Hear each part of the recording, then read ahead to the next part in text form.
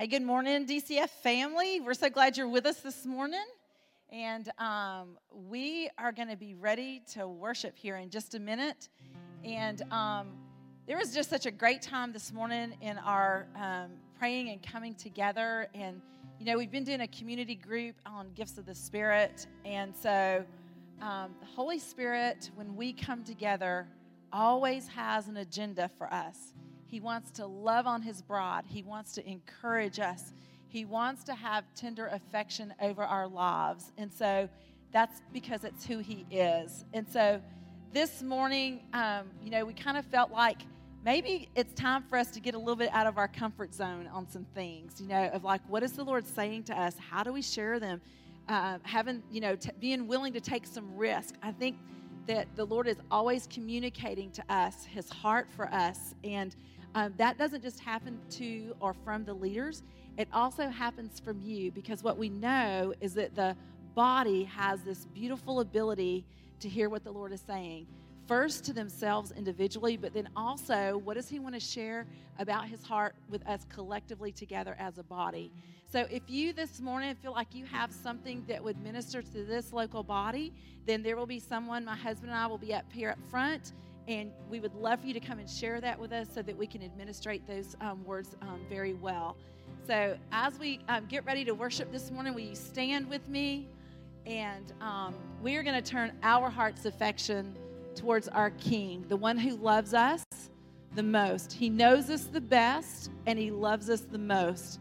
Is that not incredible? I don't know about you guys, but that just in and of itself, of a nutshell, is powerful. He knows me best, and he loves me the most. So, amen. Father, we come this morning, and Lord, we thank you for your great love and your great kindness over our lives. Lord, thank you that you have proven your great love for us by sending your son, Jesus. Lord, thank you that Jesus, you died on the cross, and you created a way that was open access for us to the Father anytime we want. So this morning we say we want to be enveloped with the love of God this morning. And Lord, we want to hear you. We want to hear your voice clearly. And Lord, we are just excited to be with you, that you are our heart's delight. And that is a response because you have declared that we are your delight. Lord, we worship you this morning. Come and move among us. In Jesus' name, amen.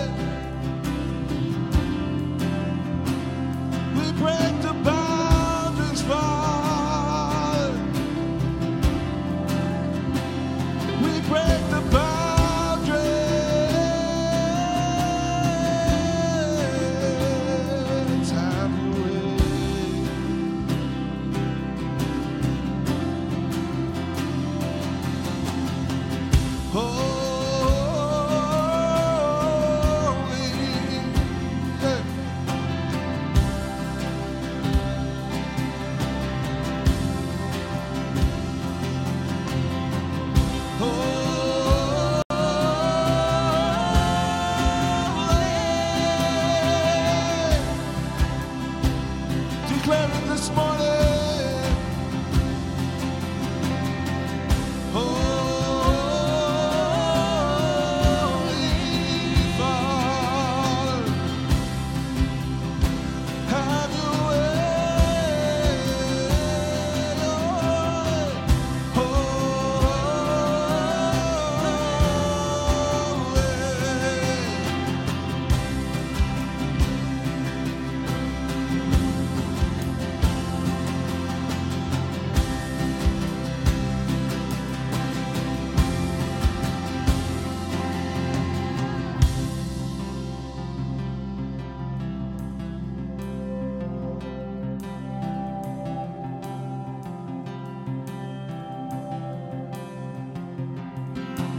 Saturday was silent, surely it was through.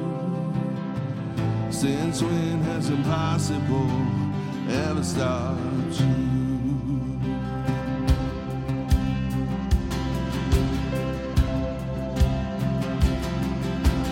Friday's disappointment was Sunday's empty too. Since when has impossible ever stopped you? This is the sound of dry bones rattling. This is the praise make a dead man walk again. Come on! Open the grave, I'm coming now. I'm gonna live again. This is the sound of dry bones rattling. Hey. Oh, yeah. Pentecostal fire, stirring something new. You're not gonna run out of miracles anytime soon. Let's go! Resurrection power, rising mountains too. Yeah, I believe there's another miracle here in this room. This is the sound of dry bones rattling. This is the praise make a dead man walk again. Hope in the grave, I'm coming out. I'm gonna live again. This is the sound of dry bones rattling. Yeah. Rattle.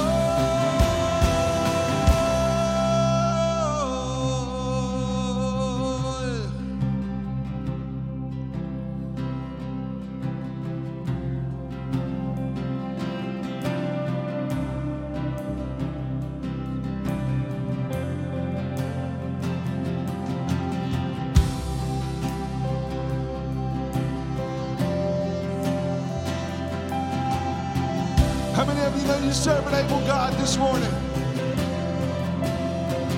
Oh, you're able. God, you're able.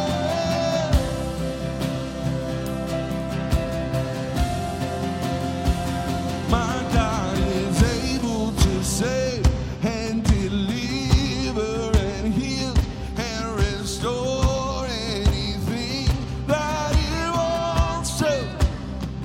Just as the man who was thrown on the bones of Elijah, if there's anything that He can't do, just as the song that would roll from the tomb in the garden, what happens when God says to move it? I feel Him doing it now. I feel Him doing it now. I feel Him doing it now. Do it now. This is the sound of dry bones rattling. This is the praise make a dead man walk again. Hope in the grave, I'm gonna live again. Hope in the grave, I'm gonna live again. Hope in the grave, I'm gonna live again. This is the sound of dry bones rattling.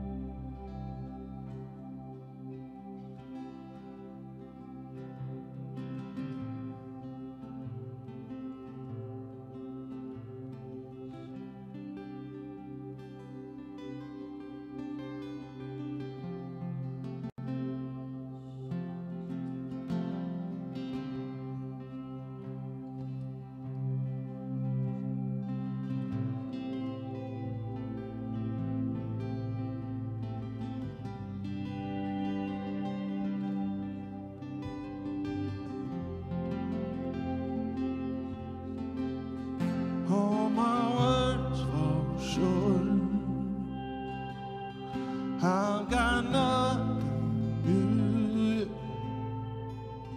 How could I express all my gratitude? I could sing these songs as I often do. Every song must end, and you never do. So I throw up my hands, praise you again and again. It's all that I have is a hallelujah,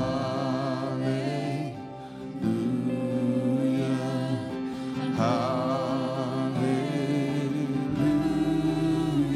And I know it's not much, I've nothing else fit for a king except for a heart singing hallelujah, hallelujah.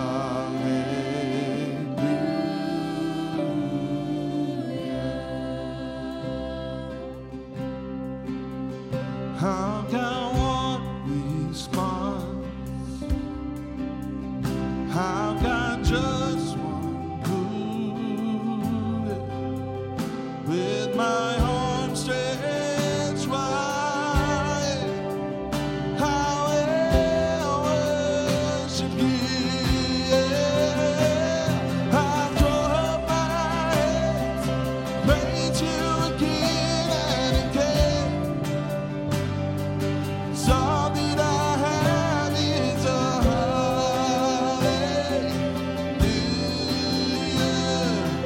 hallelujah. And I know it's not much, I've nothing else fit for a king except for a heart singing hallelujah,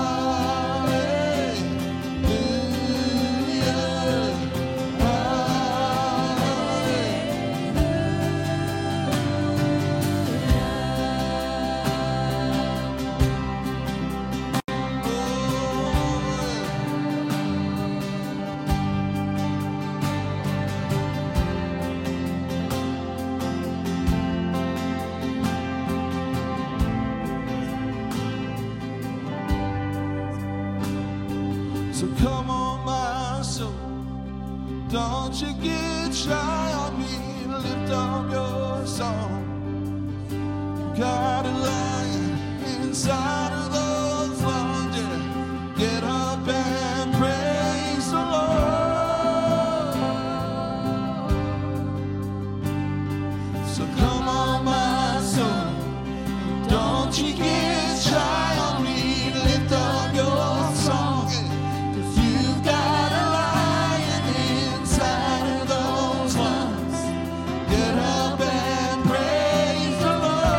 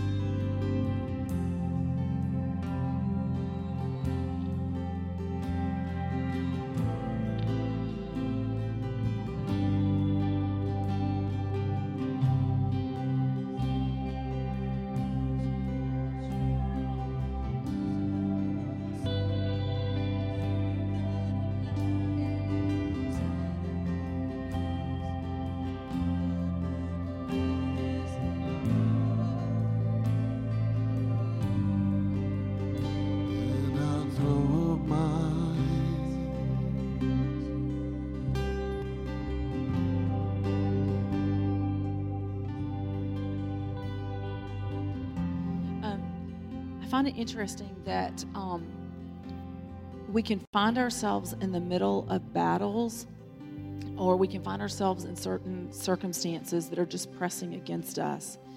And there's, Loretta had a picture of how there was a skeleton, but there was water that began to just wash over the skeleton, and in that it began to turn to oil, or that oil began to flow. And I love that the Bible says that times of refreshing come in the presence of the Lord. And this morning, there is an opportunity for you and I to shift an internal compass or an internal gauge that will bring life to us and will begin to be life flowing in us and through us. And there is something, the Bible says, to enter his gates with thanksgiving in your thanksgiving. Sorry, my brain just went like last night. Enter his gates with thanksgiving in your heart and his courts with praise. And so this morning, I want to trust the Lord with you that there is a shift and there is a breakthrough in your internal being as you praise and worship the Lord and have gratitude about who he is and what he has brought you through in the past, and declaring who he is already and the victories that he has for you in the future. And so this morning, there's the Spirit of God calling to the Spirit of God inside of you in this place of gratefulness, in this place of, I'm going to lift up a song of praise to the King who is worthy, regardless of my circumstance and where I find myself. Because it's amazing how that will shift something in your being, and how you get and you gain a different perspective of who he is in the midst of your circumstance. David often wrote of the Psalms of like his enemies were all around him. It's like they were about to get him. I mean, in the battles and the wars that he went through. But there was always this declaration of who God had been for him. And he leaned into the testimony of the goodness of God in his life. And it caused a place of gratitude in him to well up. So this morning, let that lion of the Spirit of God in you roar praise and gratitude this morning, because it breaks things off of you. It breaks, if nothing else, your circumstance may not change when you go home, but it shifts something about who God is for you in your internal being of trusting and knowing him and loving him and his character and his nature towards you. So this morning we're going to continue in this song, and let's worship with a heart of gratitude that is powerful.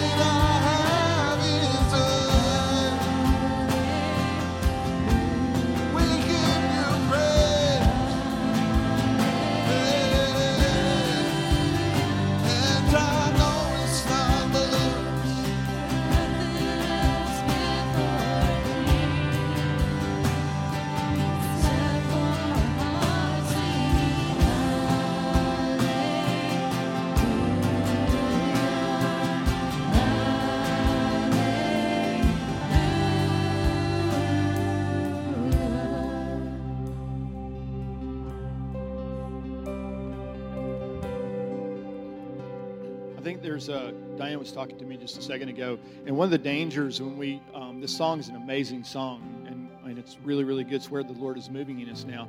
But if we're not careful, when we hear the words of a song, we can interpret them through our lens. So we can interpret them through whatever we're feeling or sensing. And so when the song says, I know it's not much, and then another phrase says, all that I have, think of it this way, because the danger is it turns into, oh, Lord, I'm so pitiful, and it's just a pittance, and it's just all I can offer, and all I have is this.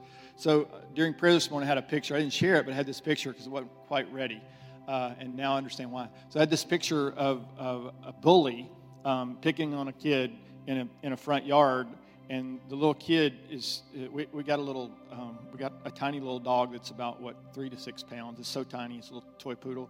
But she thinks she's like a Rottweiler. So she's fierce. She will go after anything.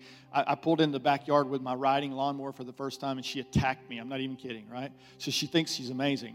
But part of that is she's got a big sister, right, a little dog, who'll come to her aid, and she's also got us who will rescue her if she gets herself in trouble. And the picture I had is this little boy in a yard, and there was a bully, and he was picking on him. And rather than run away, the little boy bowed up his back, and he just walked out there, and he said, you want some of this? And the bully was like, oh, you're going to be so easy to just take out. So he starts to walk towards him, and he looks behind him, and his dad's standing there. And his dad's a big, muscular guy. And the little boy says, you want some of this? And what he meant was, do you want some of that? Right? So I just want to remind you, all that you have is that. It's Him. And in your praise, the Bible says He comes, He dwells within the praises of His people. There's something about the manifest presence that He wants to break through in your life. And we were talking about that, one of the senses this morning, about it's time to stand up. It's time to push into realms we've not walked into yet. It's time to stand up and go, it's time for the Lord to see breakthrough in people's lives and in mine. And I'm going to stand up and go, you want some of this? It's time to push back against the challenges that the enemy has in your life. If you're struggling this morning, welcome to Human Life 101. All of us are struggling to some degree or another. Maybe yours is worse, but I want to remind you, the depth of your struggle is not the answer, right? The answer is the strength of your God. So I want to pray, and we go back in as we worship, we finish our worship time this morning. I want you to take a new attitude. Karen was pushing into this, and we need to lean into this as a church. If you're feeling pitiful, it's time to rise up. You can feel pitiful all you want, but just remember who's standing behind you. Remember who's inside you, right? God, the God of the universe dwells inside of you, and He is for you, not against you. The Bible says everything the enemy builds against you, every weapon, not a single one of them will prosper. How does that work? Because you don't back down. Scripture says, having done all, stand. And it sounds like that's a defensive measure, but I'm telling you it's not. Having done everything you can do not back down. And I've sensed this many times in my life, my walk with the Lord. I'm leaning into hurricane winds. And I feel like I'm Superman about to take off, but I just don't back down. And you know what happens? Breakthrough every single time. So I just want to pray over this and go, and let's lean in and go, Lord, my place, I have to take my place, and my place is a much-loved son of the Most High God. You've given me power. You've given me gifts. You poured out your Spirit inside of me. You give me the ministry of praise, and the Word says that you inhabit that praise. And I just want to pray into this because I feel like God's taking us somewhere this morning before we finish in worship. Lord, we just come in Jesus' name. Lord, and we say thank you, Lord, that you have positioned us, Lord. You have positioned us in heavenly places. Lord, we sit with you, Lord, in heavenly places. We reign with you in heavenly places. Jesus, you have come, and every strength that you had, everything that you had, Lord, you have given it to us as a gift. And so we receive that. We receive your righteousness, Lord. We receive your power, Lord. We receive your wisdom. Lord, we receive your breakthrough, Lord. And we take a stand against the enemy, Lord, not in a defensive posture, but, Lord, we lean into the wind and say, we will not back down from what the Lord has promised us, what He's encouraged us in. Lord, we will step in to everything the enemy might be throwing to us. We know, Lord, when we take that stand that you are with us and you are for us, Lord, and the enemy will back down. So we say that in Jesus' name this morning. Yeah. As we were worshiping, I saw us in battle, and we were all there, all in battle. And I heard the most amazing praises coming from us. And I heard the word battle cry, so I looked it up. And it's a word or phrase shouted by soldiers going into battle to express solidarity and intimidate the enemy. So we're intimidating him with our praises. So I just wanted to share that.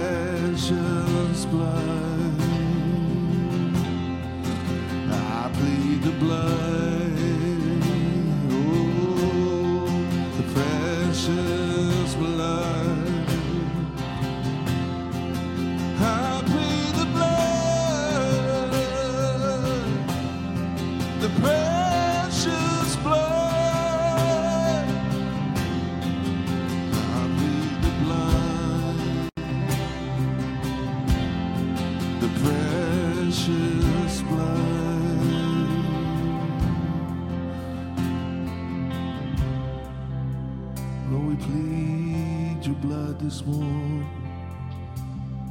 something about your blood, Jesus.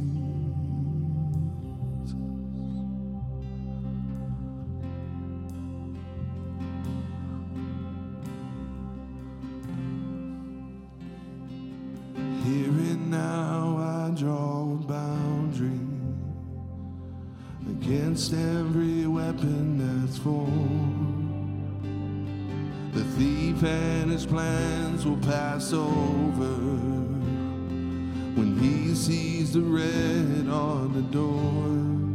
I plead the blood. I plead the blood. I plead the blood.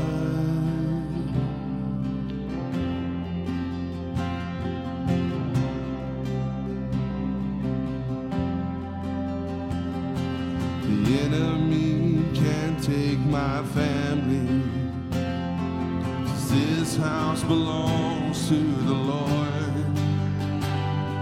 So I'm not afraid to remind him that he has no claim in this war. I plead the blood. I plead the blood of Jesus. It's more than enough. I plead the blood of Jesus. My shield and my shelter is my defense. I claim it over and over again. I plead the blood. I plead the blood of Jesus. Yeah. Oh, plead the blood.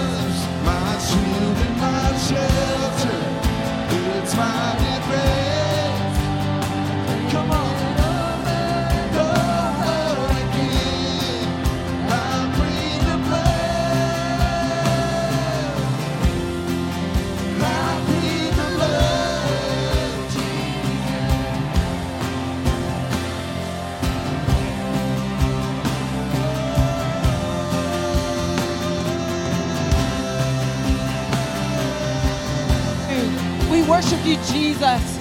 Yeah, Lord, right now in this house, Lord God, we plead the blood of Jesus over every disease, Lord, over every sickness, Lord God.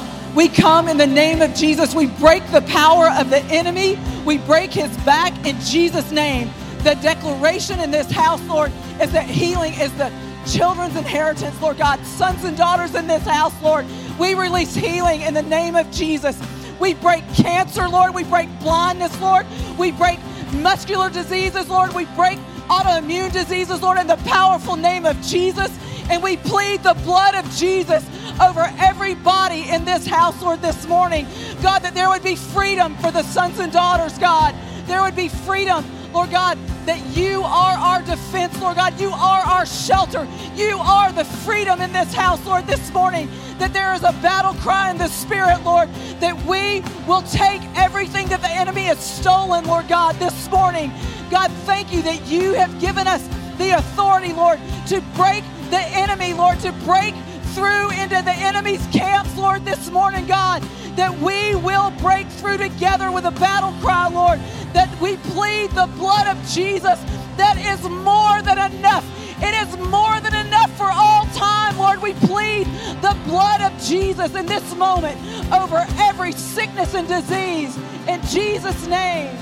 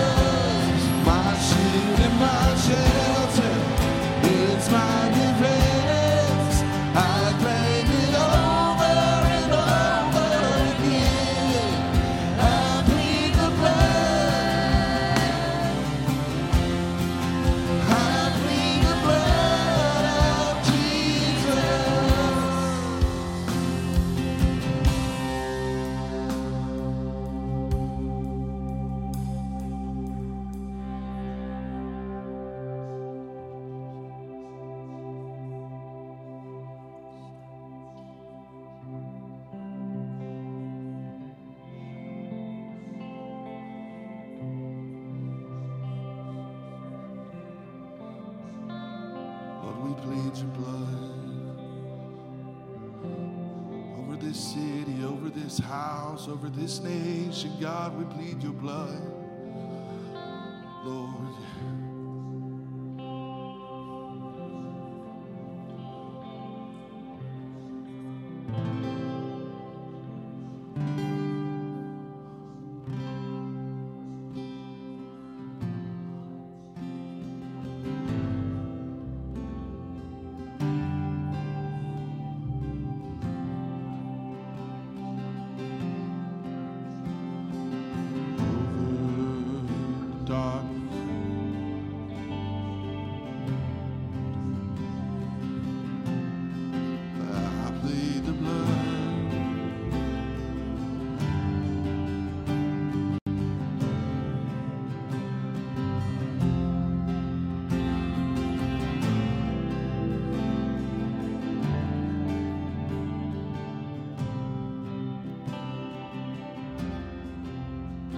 Y'all, we're going to stay on this song. What do you need to plead the blood of Jesus over in your life? There is power in your words this morning of what you declare and what you speak by the power of the blood of Jesus. So this morning we're staying on this song. This is what we're going to end with. We're going to do it for a few more minutes because I'll tell you something. There is nothing more precious than the blood of Jesus. There is nothing more precious than the blood of Jesus. Nothing else has paid for your freedom like the blood of Jesus. Nothing else has paid for your wholeness like the blood of Jesus. Nothing else has redeemed you from every shame and every sickness and every disease. The blood of Jesus. This morning, there is power on your lips to declare the blood of Jesus for whatever circumstance and whatever situation you find yourself in. This is a moment to connect with the kingdom of God in your life, in your circumstance. Plead the blood of Jesus over what's out of order in your life. Amen.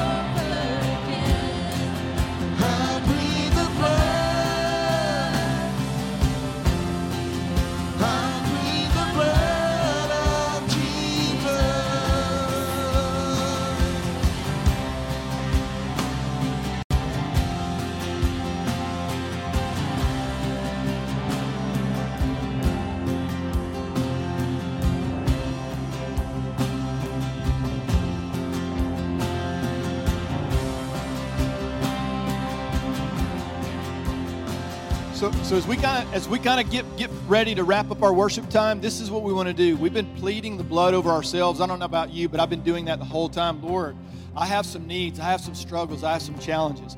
How many of you guys know giant killing is a team sport? Anybody know that this morning? So what we're going to do is we end our worship time today. We're going to plead the blood over other people. So what I want you to do is take a minute before you just rush off to pray for someone. A couple things. One is take a minute and pray and say, Lord, is there somebody here? It could be somebody that you're connected to. It might be a new person. Treat that accordingly. If it's a new person, don't run up and, get crazy and, lay hands on them suddenly and freak them out. Ask them if you can put your hands on them. It's a helpful thing. Let's just be, considerate. But pray with passion. Pray trusting the Lord is going to give you words of knowledge, words of wisdom, the gift of faith, the gift of miracles, gifts of healings. God wants to move through us on our brothers and our sisters' behalf.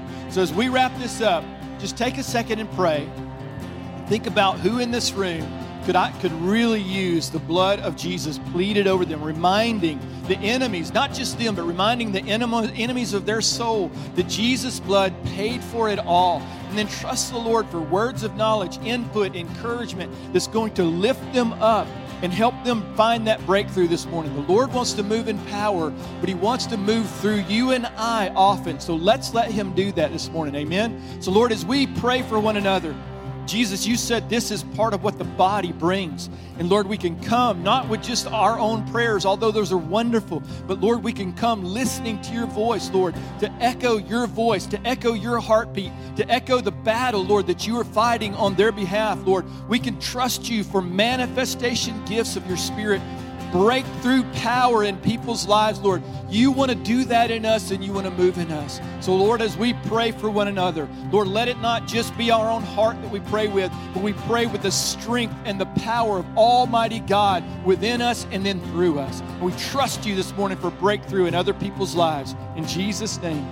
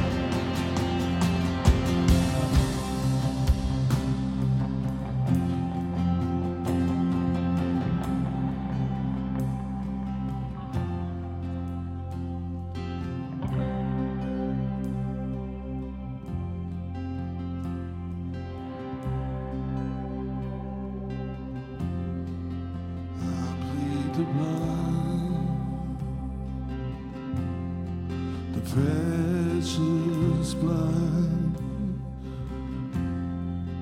I plead the blood,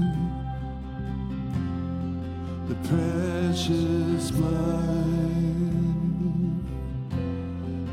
I plead the blood, the precious blood. I plead the blood, the precious blood. I plead your blood, Jesus, your precious blood. I plead your blood, Jesus, your precious blood.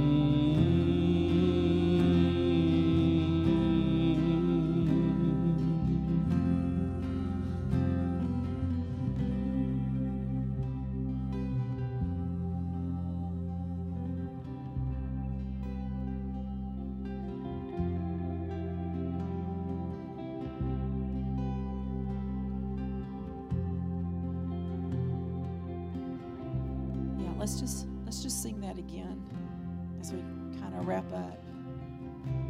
Let's just sing that again. I plead the blood as a family over one another. The precious blood. I plead the blood,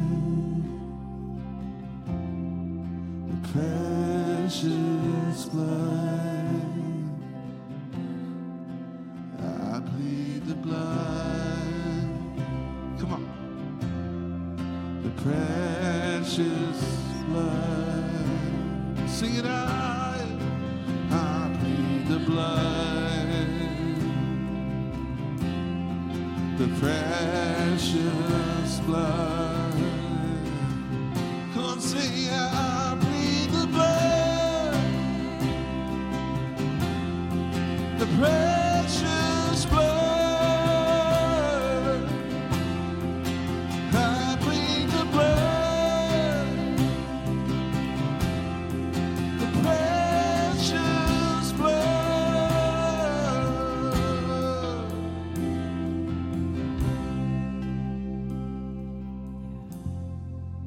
Amen.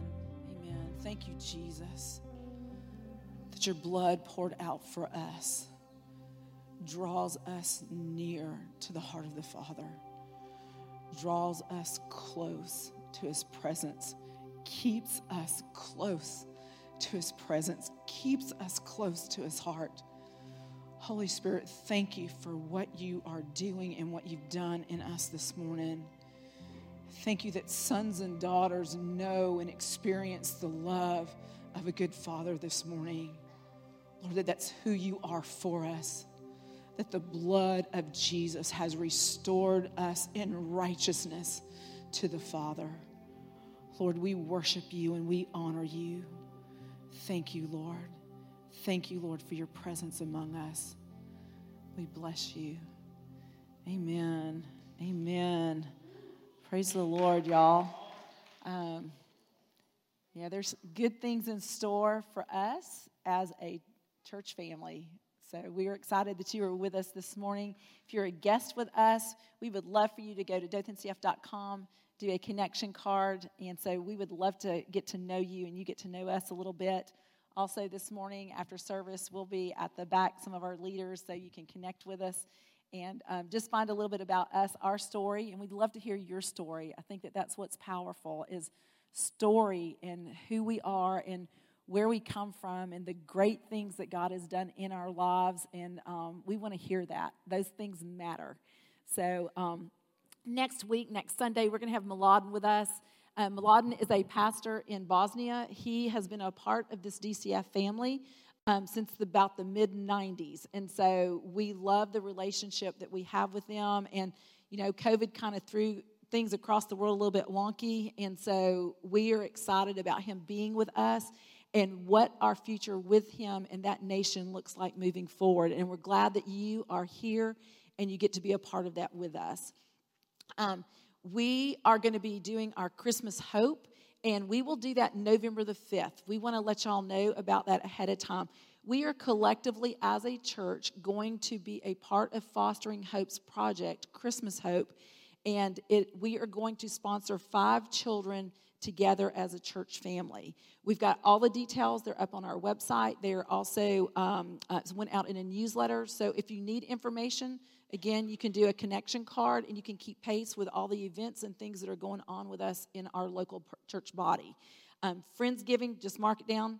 November the 12th, we're going to have lightweight, low-maintenance, fun picnic lunch here on the grounds with games and cornhole and, you know, yard darts, things like that. So just kind of be paying attention to those kind of things where it's more than just some of the spiritual side that we have as a family with doing community groups and our grace teams. It's also how we get together and we laugh and have fun and enjoy being with one another and just gathering around fellowship and friendship and food. So ways to give is online or in person in the box. And we are so glad that you are generous because that's what allows us to be able to minister to one another and see each other's lives transformed. So thank you for that.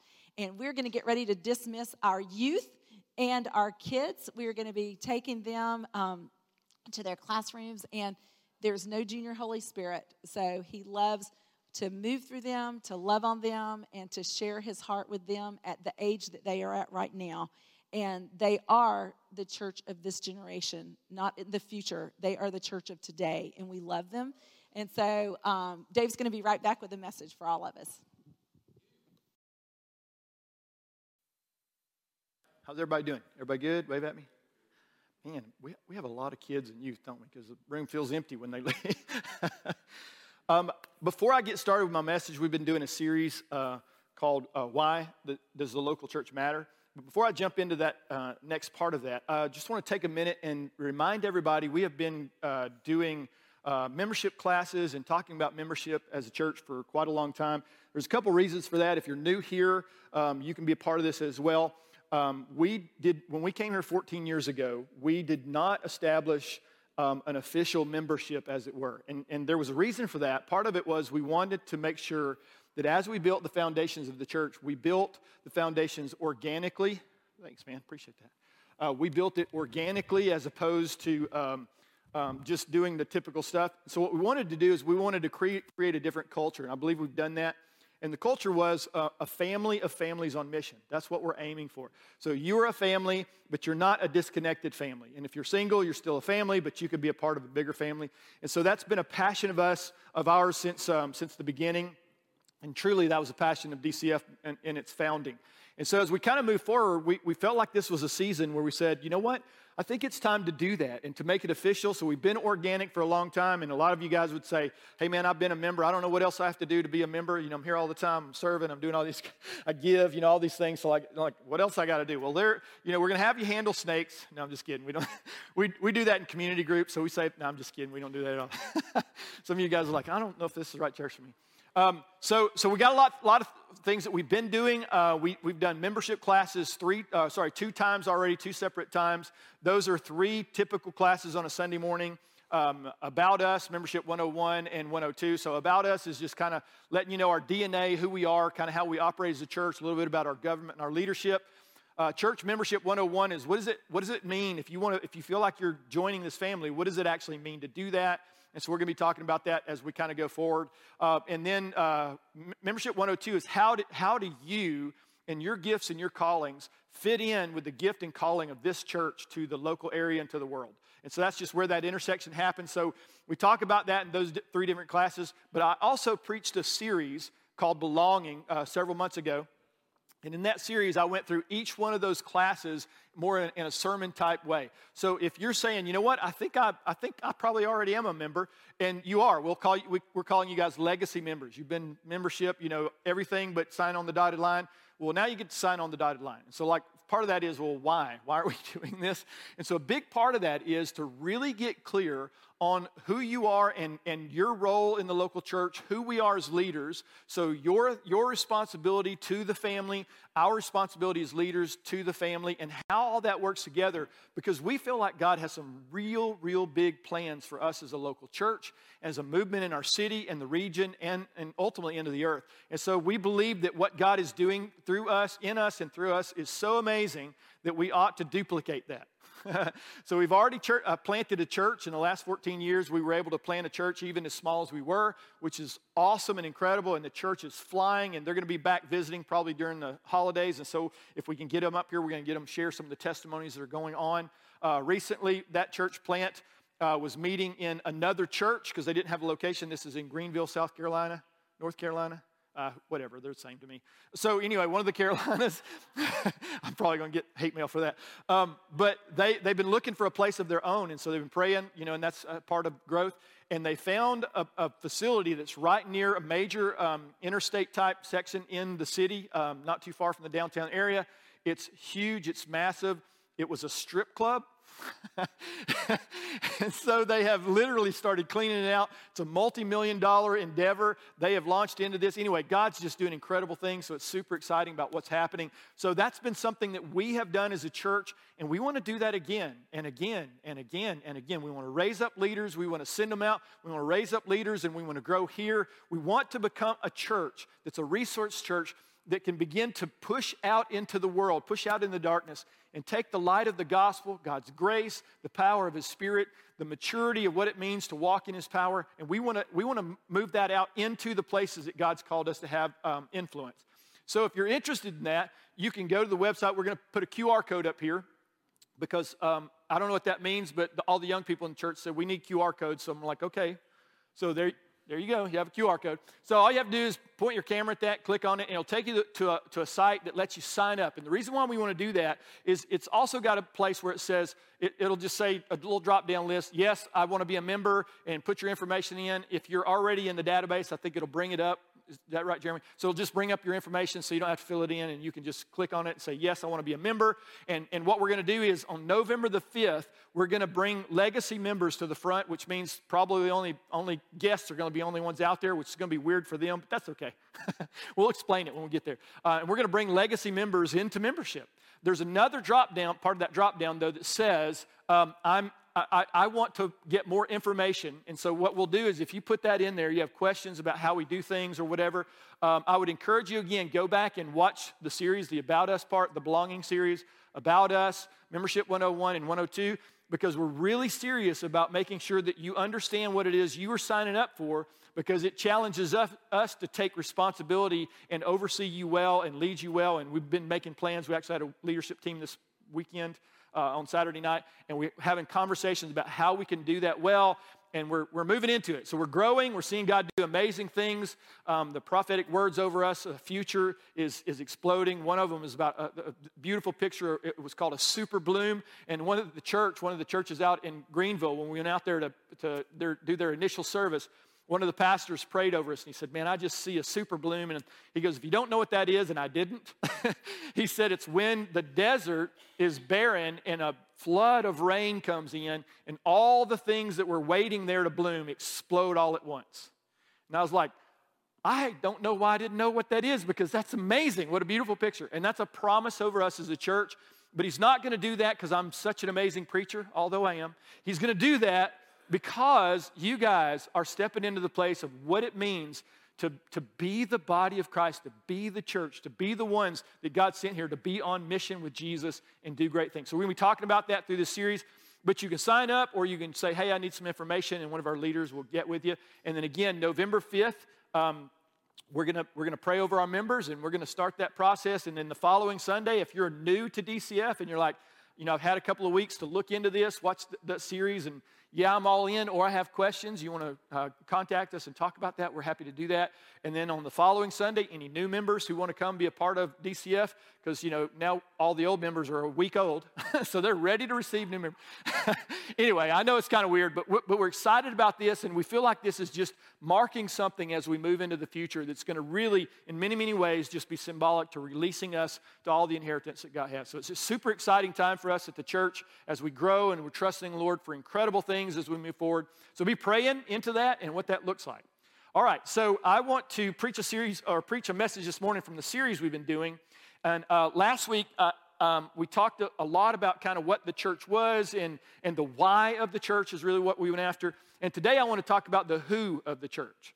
So who is the church? Because so often we think about the church, we think about this building, or we think about a denomination or a fellowship of churches, and we say, that's the church. Karen calls me sometimes and she says, hey, where are you?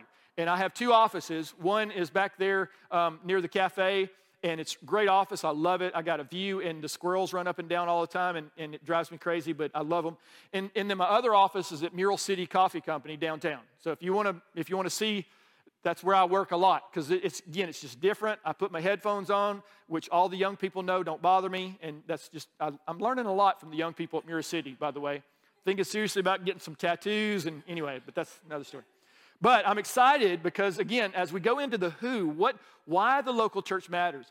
We have literally seen people be a part of church for most of their lives, and if you were to ask them, why does the local church matter? I'm telling you, it's amazing to me, because I've done it. They don't know. Like, they sort of do, but they don't. And I think sometimes when you don't know the why or the who or the what or the methods or any of those things, if you don't know those things, so often we just get in that rut. You ever left work, drove all the way home, and you get pulling into your driveway at the house, and you're like, I don't remember that trip. Anybody ever done that?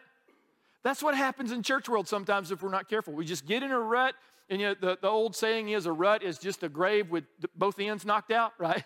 And so if we're intentional, what begins to happen is everything that God meant for us to walk into in the inheritance that He has for us as believers is found in the local church. It was Jesus' idea. He said, I'm going to build my church, and what? The gates of hell will not stand against it, right? That was not a defensive maneuver. That's an offensive maneuver when you read that scripture, by the way. And so it's pretty important. Jesus goes after it in a big way. And so I want to answer a lot of the questions about membership and why the local church, why you should plug into a family. And so there's a bunch of questions that are floating around out there. About every 10 years or so, there's a movement that says, I really don't need church. As long as I got Jesus, this is how it usually goes. They'll say, do I really need to be a part of a local church to be a Christian? Let me answer that unequivocally. No, 100% no, you do not have to be part of a local church to be a Christian. Let me give you a case in point in the Bible. There are two thieves on either side of Jesus. You guys know the story. One of them curses him. The other one recognizes, that Jesus is actually dying a righteous death, and he's dying because of what he deserves. He rebukes the other thief, and he turns to Jesus, and all he said was, Lord, will you remember me when you go into paradise?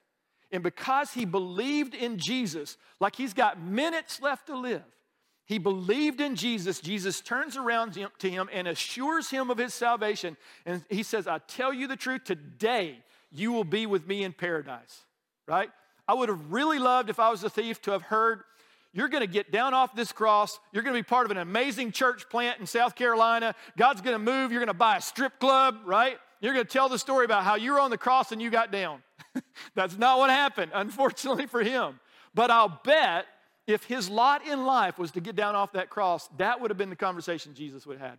So do you have to be a Christian? Do you have to go to church to be a Christian? No.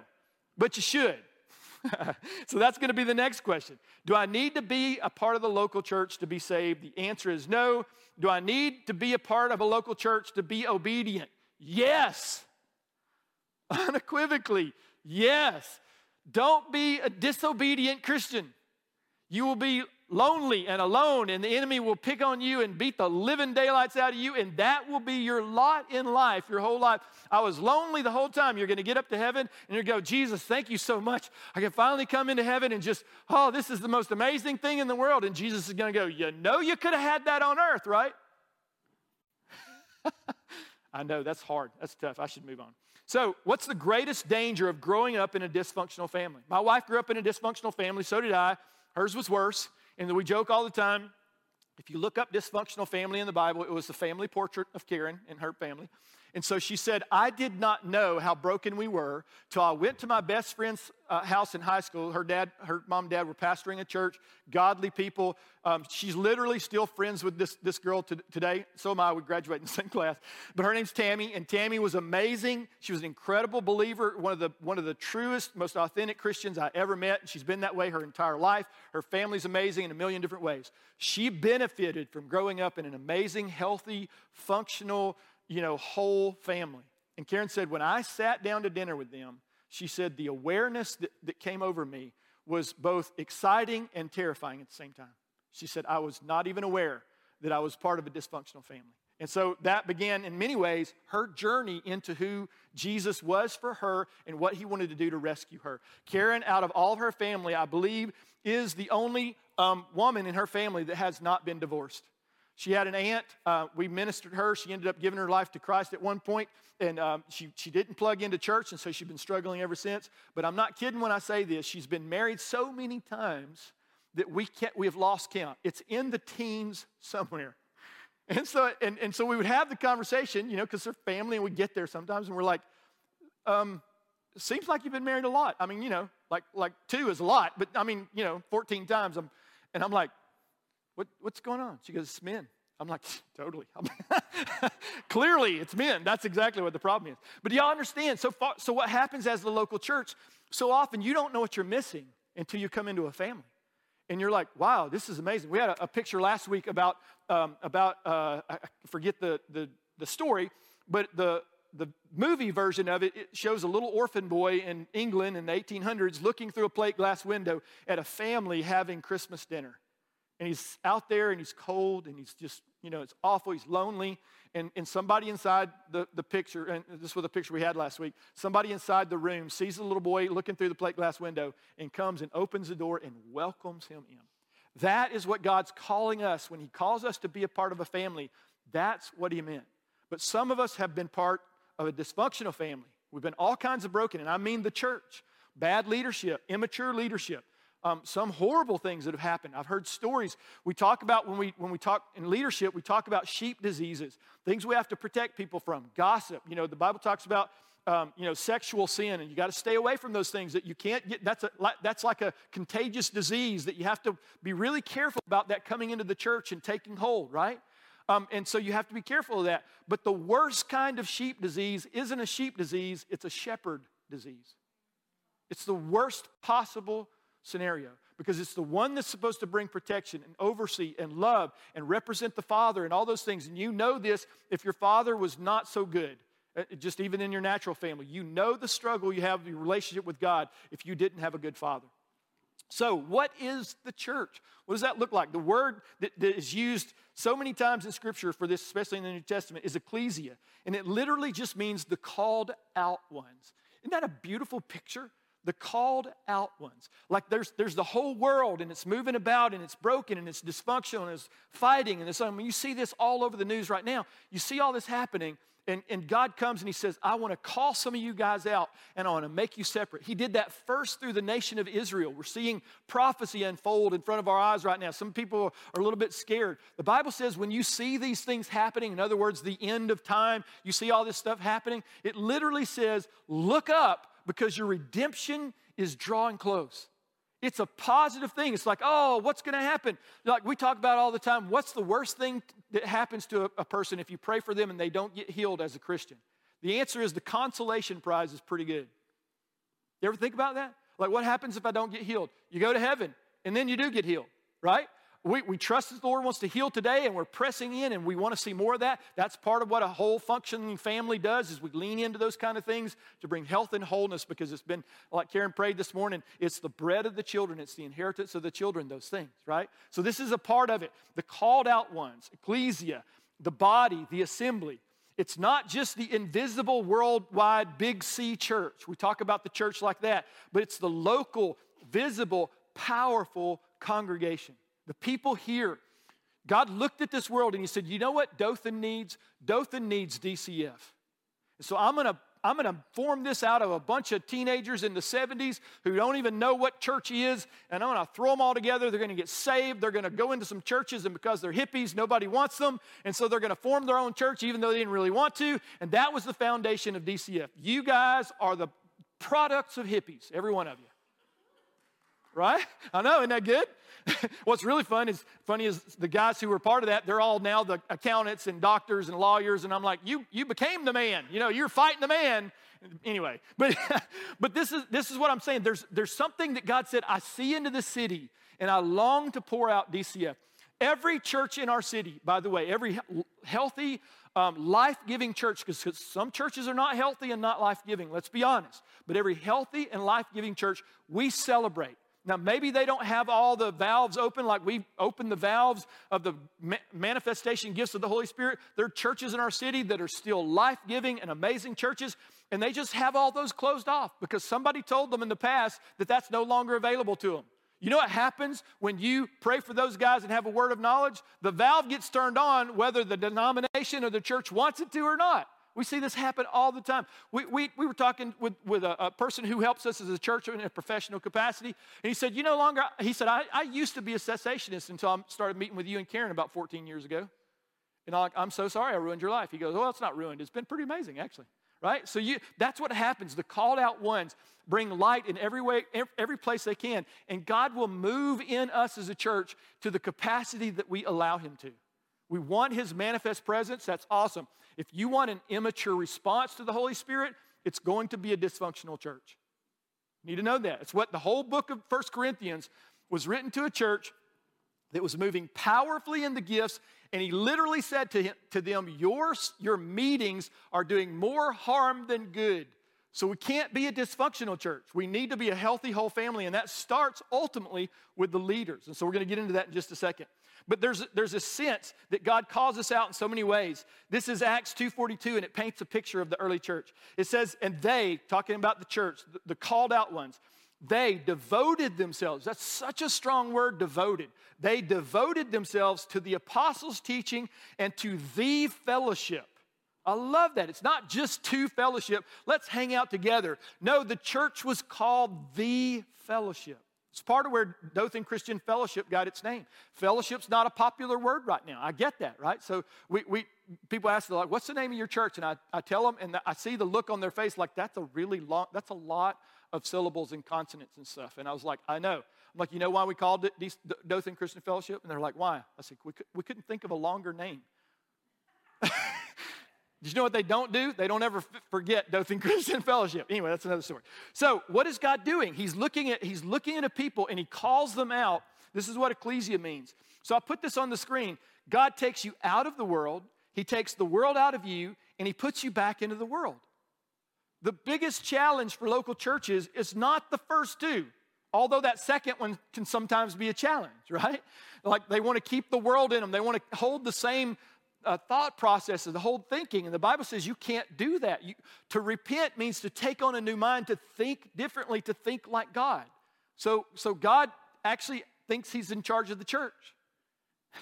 And so many leaders, not many, some leaders decide that they would rather be in charge of the church. I had somebody come to me one time, they said, man, must be nice being an elder. You get to do anything you want. I said, you obviously don't understand the role of elder, right? We don't get to do that. Our whole thing is submitting to the Spirit of God who made us overseers. That's our goal every single Sunday morning, every time we have a leadership meeting. Our goal is to say, Lord, what are you doing? We want to help administrate that. That's what you called us to. So what does Scripture say about the church? I mean, it's all over the place. 77 times in the New Testament this word appears. The overwhelming majority of those references is to a local fellowship of baptized believers who came together around common Bible doctrine and truth for the common purpose of fulfilling the Great Commission. Notice I put that phrase up there. God takes you out of the world. He takes the world out of you, and then what does he do? He puts you back in the world. You know what we've turned into? We've turned into, there was a movement, you see monasteries all the time, like especially in Europe. You know why the monasteries existed? Because they got the first two parts of that and forgot the last part.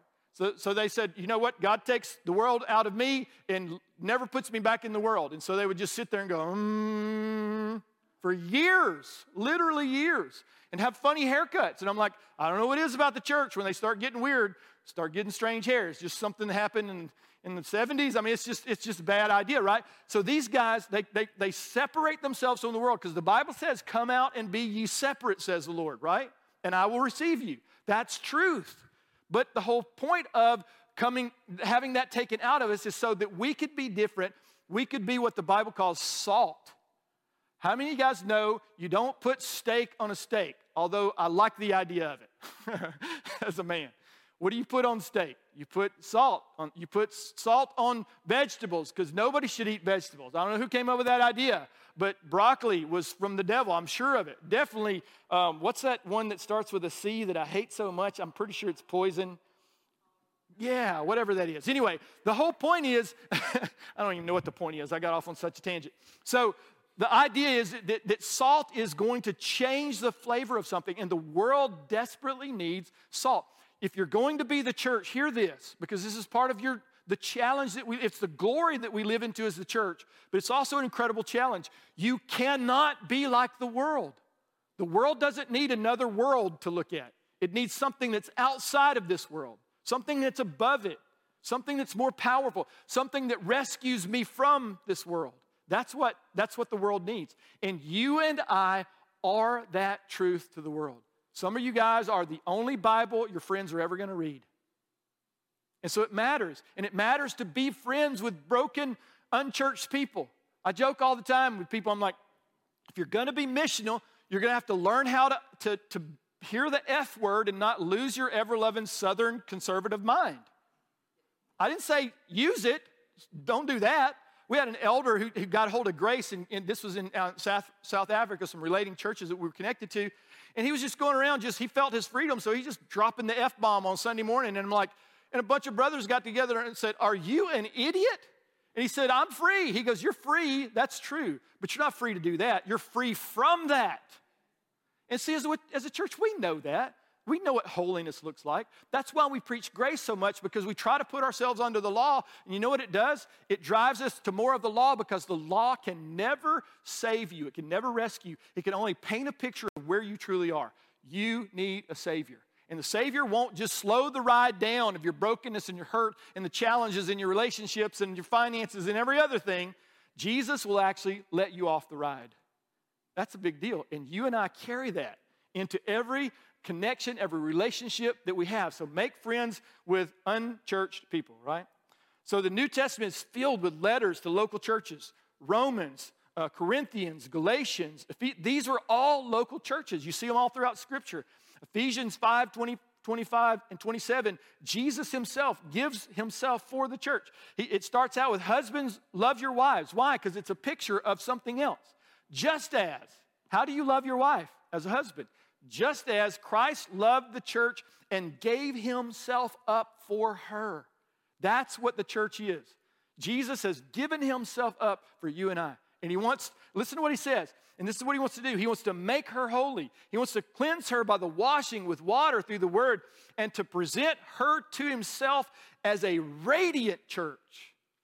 Not some wimpy, wussy, I'm just barely getting by church. No, a radiant, victorious, powerful church. And that is not what we come into the church with. But hopefully we leave that behind and take this on. And it goes on, it says, and to present her to himself as a radiant church without stain or wrinkle or any other blemish, but holy and blameless. Have you tried doing that with the law? Because it will not work. But grace, the Bible says, when we accept Jesus, when we understand the new covenant and what it's all about, what Jesus paid for on the cross, that the law would lead us to a place where we know we're broken and sinful and we can't come before God because he's holy and I'm not.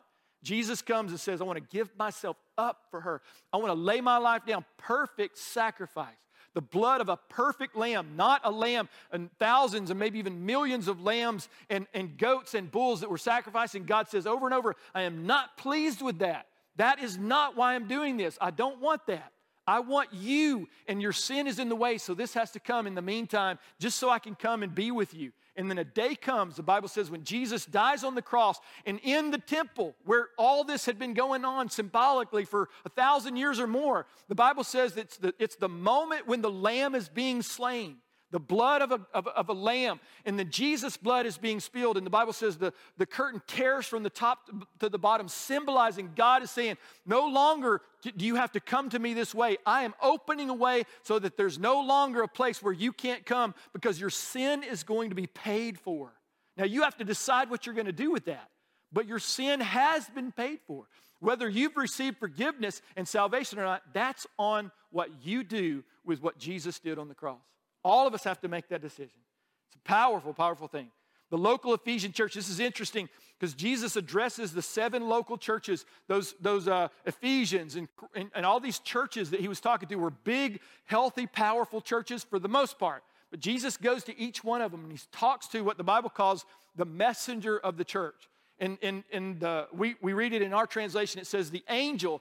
We have this idea because there's angels all over the book of Revelation that Jesus is talking to the angel, the heavenly being who oversees that church. It's not how that works. This word just means messenger. The same word is used of John the Baptist as a messenger. It's not always just used for angels. And so listen to this now. It says to the angel of the church in Ephesus. So who is this? It's not an angel in heaven because he's holding this person accountable for this church. So how do we do church at DCF? We are an eldership-led church because we believe that's what Scripture teaches us. What does that mean? There's a plurality of elders. We always have multiple elders. Why? It brings perspective, different strengths, different past, different histories, different experience, different gifts, different passions. All these things come together to hear what the Holy Spirit is saying to the churches and do what he says to administrate in this local church what God wants to do. To your benefit, actually, Scripture talks about. And so it's a beautiful picture. And so Jesus comes to this angel and he says to the angel of the church in Ephesus, he says to John, write to the lead elder of this church. Why?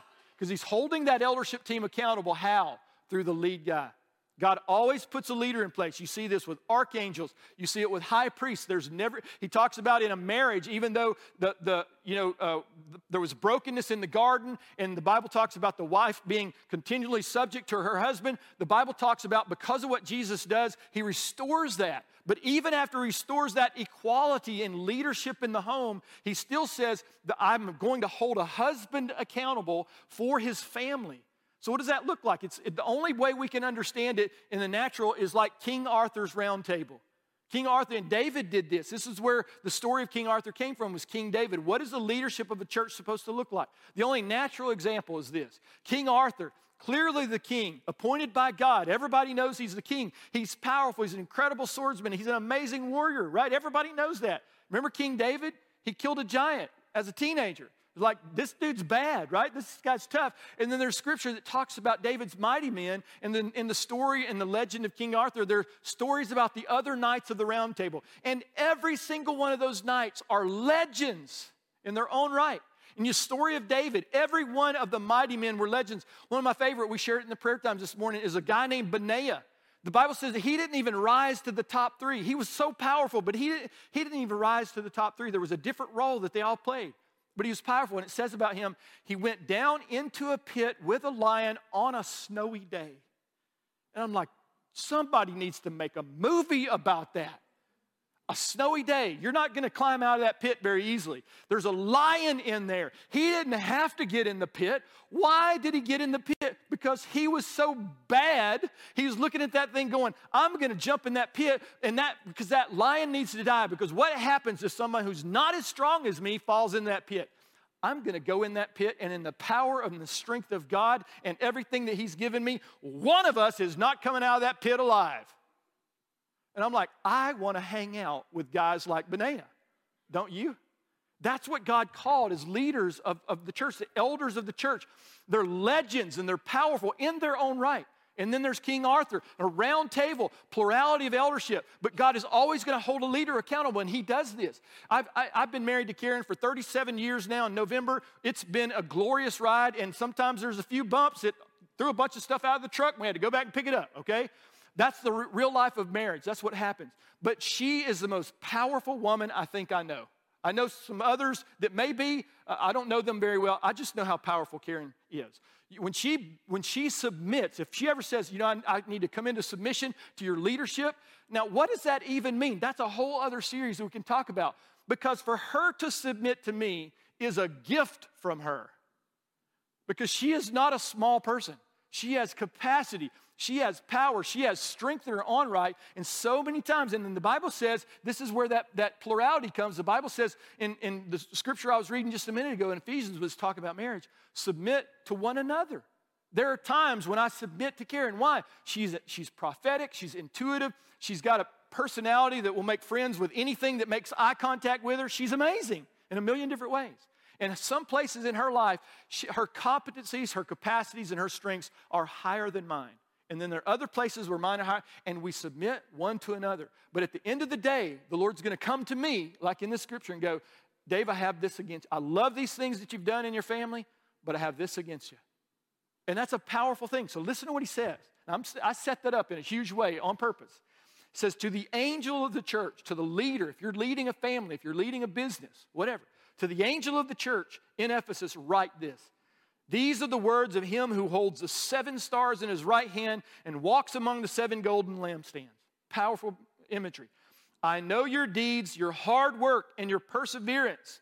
I know that you cannot tolerate wicked people, that you have tested those who claim to be apostles, but they are not, and have found them false. And I love it. He goes after that and says, well done in that arena. And then he says this, because Jesus never says anything bad to you, right? He never challenges you. He's always got his, I don't know why, but in all the pictures, he's like this. He's holding a little lamb, and he's like this. And the guy was a carpenter. His forearms were probably twice the size of mine. He worked with stone, not just wood. And he didn't hold his fingers like this. I promise you he didn't, okay?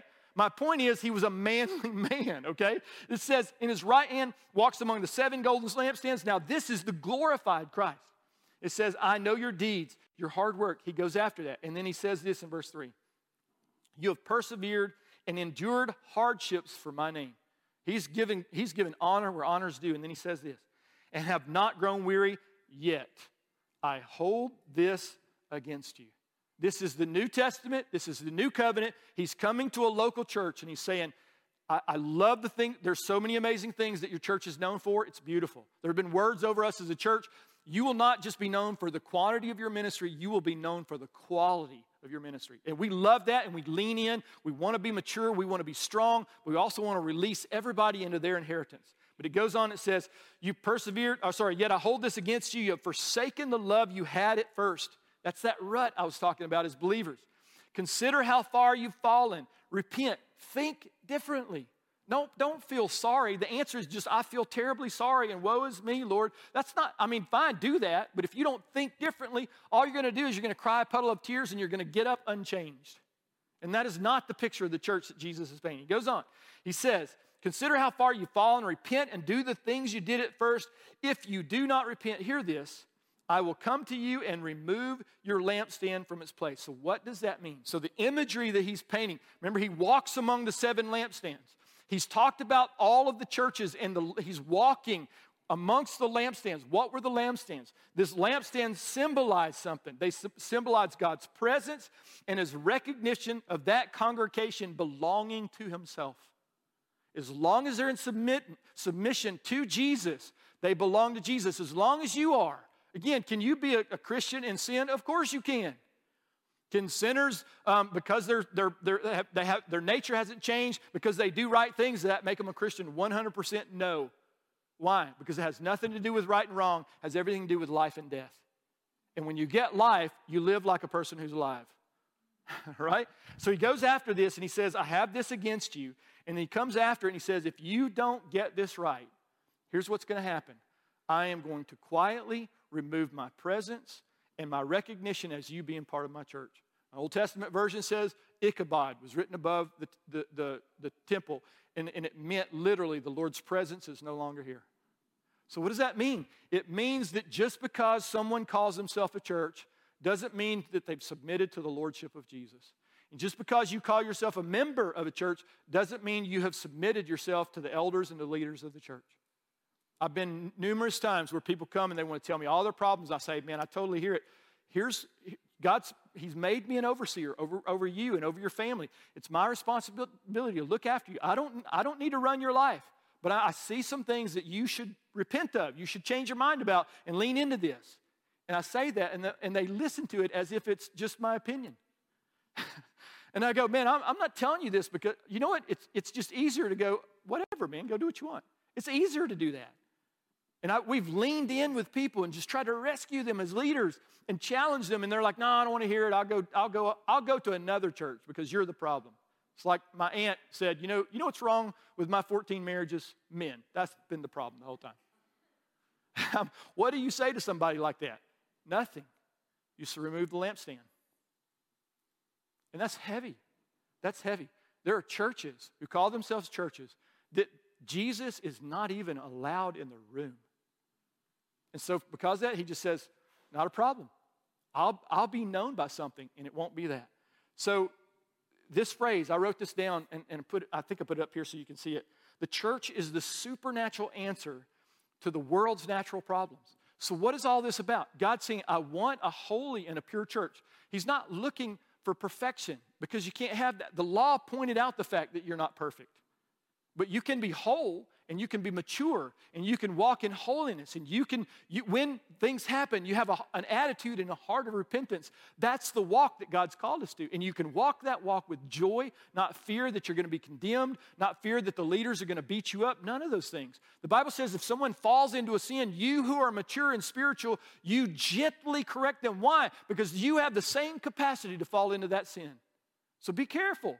It's dangerous out there, right? We all know that, which is why we need one another and why we need the power of God in our midst. The church is that. It's the supernatural answer to the world's natural problems. Ephesians 3 says it this way, and this is powerful. Look at his intent, because this is literally saying what his intent was for the church. His intent, God's intent, was that now, this was 2,000 years ago when the church was formed, now through the church, this is what's going to happen. The manifold wisdom, that means the multifaceted, all kinds of expressions of wisdom of God should be made known to who? The evil world out there? The terrible people who are doing awful things? Yes, sort of. But what's he going after? Listen to it. Well, made known to the rulers and authorities in the heavenly realms. According to his eternal purpose, his plan was to make the church a supernatural beacon in a dark world.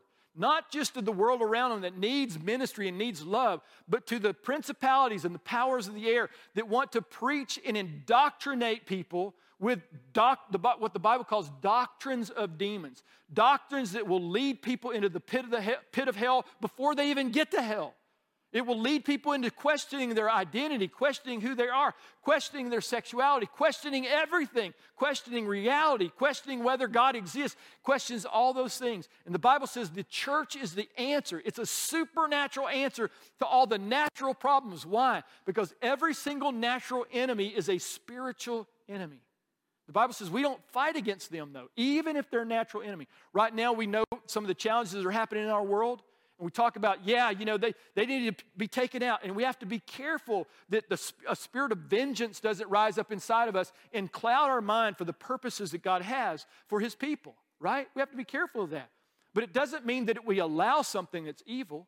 Sometimes without a miracle of God, somebody's just not going to change. And sometimes the only way to deal with that evil is to eradicate it.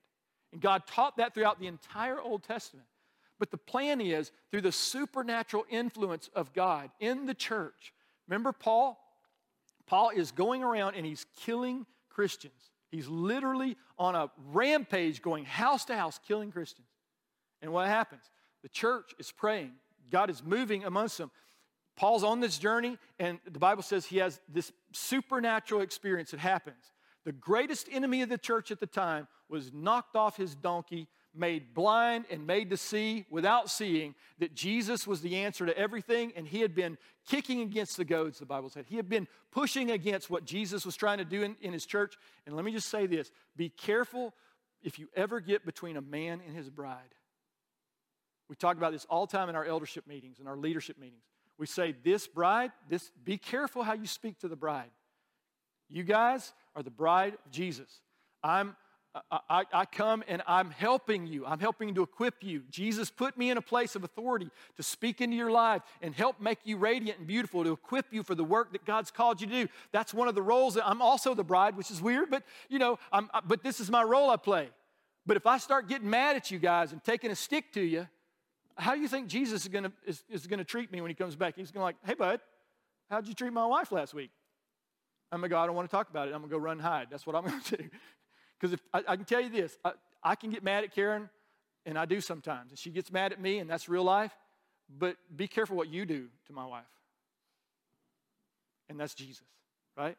He loves us deeply. He goes after that. I got to wrap this up. So you are the local church.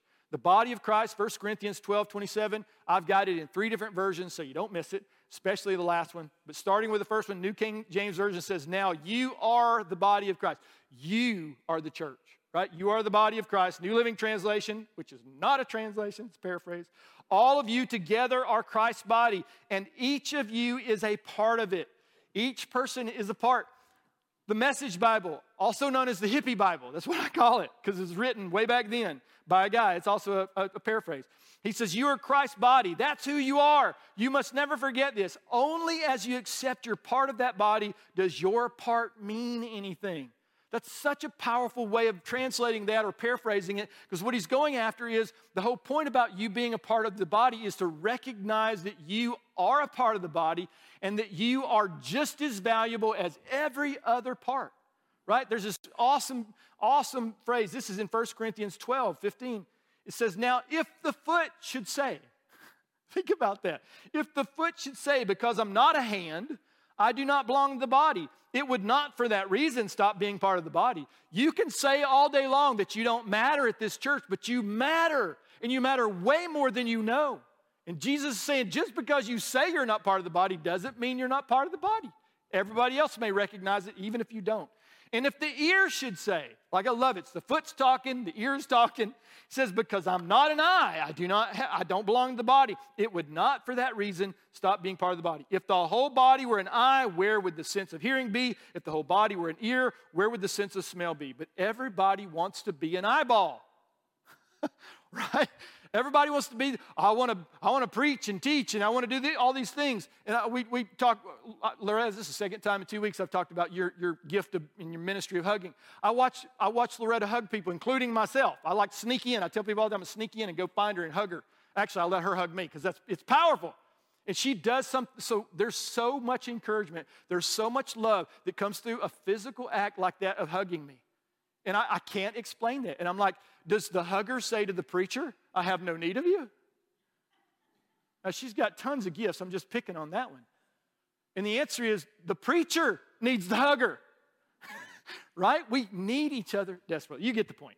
So you need the local church. God does everything through relationships. There's an old adage that says, show me your friends and I'll show you your future. Whose mama said that to them? That was my mom. Show me your friends and I'll show you your future. Quit hanging out with that guy. He's going to drag you down, right?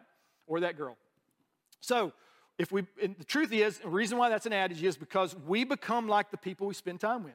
So if you're going to see your life transform, you're going to see growth and power and breakthrough in your life, you need to discover people who are going in the same direction of change that you want to establish in your own life. Plug in with God's people. If you're wondering whether you're going to ruin them because you have flaws, let me help you. We also have flaws, right? And we're growing through it, and the Bible says iron sharpens iron. We need a roof over our heads. That's both a literal sense and a spiritual sense. Why?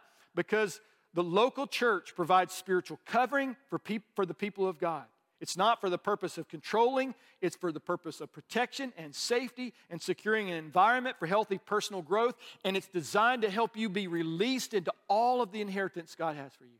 So if I come to you and I say, hey man, I feel like God's put a calling on your life for this. I see you being able to speak or being able to do this or lead, and you're like, I can't do that. Be careful, because God, some of that is a leader, God's going to give them faith to come to you and go, hey, I see this in you, even if you don't see this in yourself, right? It's a powerful understanding. But listen to this scripture. This is Hebrews 13:17, and it helps both us as leaders and those who are supposed to be submitted. It says, have confidence in your leaders. Let me just insert this in edgewise. Don't have confidence in unhealthy leaders. There's an assumption so often in Scripture that we just go past. It says, submit to those who are over you in the Lord. And I remember somebody said that to me when the people who I'm supposed to be submitting to weren't in the Lord. They were just over me. Those are not the same things, right? We know that. We're not stupid. So it says, have confidence in your leaders, the healthy ones. Paul said numerous times, you know my manner of life. I didn't come to you and just come out of a green room and preach to you. You've seen me. You've been to my home. You've seen my argument with my wife. Well, he didn't have one, but you understand, right? Maybe he argued with his donkey. I don't know. It's probably why it threw him off. So have confidence in your leaders and submit to their authority. Submit means to come underneath another person's mission. Submit to leaders' authority. You want to see your life grow. When someone in authority comes to you, a healthy authority comes and says, hey, man, I don't know if you see this, but my friend of mine, Andrew, the guy who planted up in the Carolinas, he said to me one time, he said, hey, man, I don't know if you've seen this or not, but he said, you've been pretty mean to Karen this week. And I'm like, have I? Like, I really didn't think I had. So I got home, and I was like, yeah, he doesn't know. He's young. I'm the pastor. I'm like, pfft. So I get home I didn't say that. I just get home to Karen, I'm like, hey, Andrew brought something up at lunch today. He said, man, I've been really short with you. And I said, is that true? She said, yeah, I was about to talk to you about that. Oh, I'm like, oh, thank God that Andrew did it before she did, right? Andrew was easy compared to my wife. She's just going to tell me the truth. My point is, when someone comes to you and speaks something into your life, the first thing you want to do is get offended because you don't like what you see. Awesome. Get past that and grow, right? Grow up. Become everything that Jesus meant for you to be. Listen to this. Why do they do this? So why should you submit to their authority? Because they keep watch over you as those who must give an account. That's why we're doing membership. I want to know who I'm going to give an account for. And I don't know any other way to say this and just be as honest and as clear as I can. And it may come across a little hard. I'm sorry, but I don't know any other way to say it. If I'm not responsible for you, you're not going to listen to anything I say anyway. So I have no authority because I don't have any responsibility. If God gives me responsibility for you, I have authority. If God gives me authority in your life, I have responsibility. I can't have one without the other biblically. So if you're going to say, don't count me in. I'm like, man, kick the tires for the next 20 years at DCF. I'm happy you're here. But I am not, I promise you, I cannot invest in you the same way I'm called to in people that God says they're submitting to you, so you have to give them direction. You are accountable for this. I'm going to hold you accountable. So keep that in mind. They keep watch over you as those who must give an account. And then it says, do this, submit to this. Why? Submit to them, why? Do this so that their work will be a joy. We've had some eldership conversations. I'm like, I don't know about you guys, but I think this week sucked all the joy that it possibly could out of me, right? That's the nature of being a parent, a spiritual parent, or an elder, a person with authority. That's just the nature of it. But you know what's awesome? When we look at somebody and we've spoken into their life, and it was tough, but they heard it, and they said, man, yeah, it's true. Tell me, what do you think? How do I move forward? Yeah, I think this is great. And they do it, and they start moving forward. We used to love this. It's like there are people that you have to scream at them to get change. And even then, I'm pretty sure they're deaf, right? Because they're still not changing. Other people hear a whisper from the Lord or from his leaders or from people who want to speak in, who have a gift, and they want to speak into your life. They hear a whisper, and they repent. They take on a new mind, and they launch into the inheritance that God has for them. It's a beautiful thing. So it says, do this so that their work will be a joy and not a burden. Why? For it will be no benefit to you. Man, love your leaders, your elders and deacons, and those who are in authority, the grace team leaders. Love them and pray for them because they're being held accountable for their leadership in your life. Make it a joy for them when they speak into your life that you hear it and you receive it and say thank you. On to them, pray for them. There's so much that we could talk about that. So the local church, you need the local church, but lastly, the local church needs you. Hebrews 10, let us consider how to stir up one another and to love and good works, not neglecting to meet together as is the habit of some, but encouraging one another, and all the more as the day approaches. So here's what's powerful about that. We need you. Some of you guys came here this morning, you said, man, I have a need, and it's got to be met. Lord, I don't know what's going to happen if I don't get this need met. And that's, I've been there way more than once. I'll be there again, I'm sure. But some of you came this morning and said, Lord, I can't wait to bring my strength. I can't wait to go into prayer time and bring a word of knowledge that we're going to put up on the screen in a minute, and it's going to break through in somebody's life, and it's going to send them on a trajectory in the promises and the inheritance of God. Some of you came in and got, like Loretta's, like, I can't wait to hug every single person in this church, and I'm going to find the person that wouldn't let me hug them, I'm going to hug them twice. This is what I'm going to do. I mean, I just think Roger, you can tell us if she wakes up and says that in the mirror. I don't know. But I love that. And some of you guys, you're doing that already. And listen, there are seasons when you struggle, and I get it, me too. Why we have team, why we always have team, why we have family. Because when one person is hurting, we give that person extra attention. We give them great love. That's what we do. And we lift them up and go, put your big boy pants on. Come on now, right? It's time. It's time for you to be who God called you to be. The local church needs you and needs you desperately. Why? Because when you bring your strength, the gifts and the callings and things He's put in you, your personality, your passion, when you bring your strength, God sends His. Let me say that again. When you bring your strength, God sends His. He will work in us and He will work through us. Why does the local church matter? Because you matter. And God is longing for us to fill this room until we can't put anybody else in this room, and we're going to have to knock out this wall or that wall or that wall, or go to a new location, or build a balcony, or I don't know how a two-story church would work, but I've seen it in England, whatever. But I'm longing for God saying, I want to fill the room. Why? Because now we've got tons of spiritual mothers and fathers. So I can send spiritual babies who are broken and hurting and need the milk of the word. They need gifts where people can walk alongside them and love them into their purpose and in their inheritance. And that's you. It can't just be the elders. It can't just be the deacons. It can't just be the grace team leaders. It's you. You are called to this. This is the work that God has given you to do. And our goal, our passion is to release you to the fullness of everything that God has. And when you do that, when you bring your strength on a Sunday morning, I cannot tell you how many times this has happened.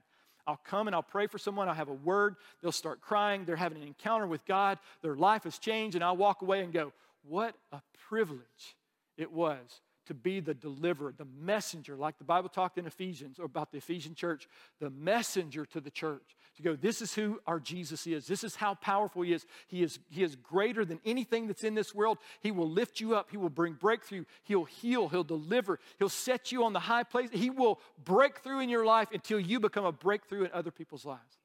When you bring your strength, God sends His. Amen? Why don't you stand with me?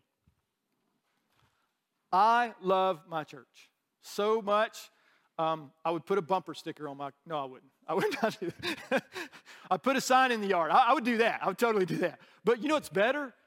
Just do it. Just really love your church. Come and bring your strength. Get all that you need to grow up into everything God has for you. That's what family is all about. But as quickly as you can, what we're longing for is not to raise up sons and daughters. I love that idea, but it always makes me feel better about myself because I'm always above them. You know what I really want? I want sons and daughters that have become fathers and mothers. And in some ways, I'm looking around going, are you guys even needing me anymore? I'm like, I'd like to speak into somebody's life, but there's no room. Everybody's already done it, right? I love that, and I long for that, and I believe that's where God has taken us. So I want to release you. I want to encourage you, be released in the fullness of God. We talk about this as a leadership team. As we do this and as we grow and as you grow and you step out in some things, you are going to make a mess. You are. You're going to say something the wrong way at a Bible study. You're going to treat somebody the wrong way. You're going to come in mad and you're going to be huffy. You're going to be a toddler at some point. All of us have been and all of us probably will be again. But our passion is, if we have enough healthy mothers and fathers, we'll come to you and go, hey, look, that's spilled milk. And now it's a mess. It's got to be cleaned up. We're going to help you clean up the mess. I'm not going to just do it for you. I'm going to help you clean up the mess. And then I'm going to teach you how to stop making messes. And I'm going to help you to teach others how to clean up their own mess until they stop making messes. And you know what's going to happen? Sons and daughters are going to become mothers and fathers who raise up mothers and fathers who raise up mothers and fathers. And it's just going to explode into the region and anywhere that God sends us, into the world, into other cities, whatever that looks like. And I can't tell you how excited I am. I've never been more excited about the season we're in as a church than I am right now. So it's going to be amazing. So let me pray for us. Jesus, thank you for these people. Lord, you said that we literally are your bride. Lord, that you love us so much. Lord, when you went away, you sent attendants to serve your bride, Lord, to equip her for the work that she's been called to help bring her into the beauty and the glory that you designed for her originally, to train her up, Lord, so that she's not someone always needing protection, but, Lord, she becomes part of the one who's protecting, Lord, that she learns not how to watch another person use a sword well, but learns how to use the sword herself well. God, would you raise up your bride to be the glorious, without spot or wrinkle, victorious, powerful bride that you've called her to be. And Lord, would the world see what it looks like in a people that is fully submitted to you. That's our passion and our prayer. In Jesus' name, amen. We have these words up here on the screen. If this resonates, any of these resonate with you, we pray about this before we come in on Sunday mornings. If any of these connect with you, come up. We would love to pray for you and minister to you. If you want to pray for somebody else or talk to them, do that. Just be mindful of the people up who are praying. If we can have our ministry team come on up. We love you guys. Have a great weekend and a great week, and we'll see you again next Sunday.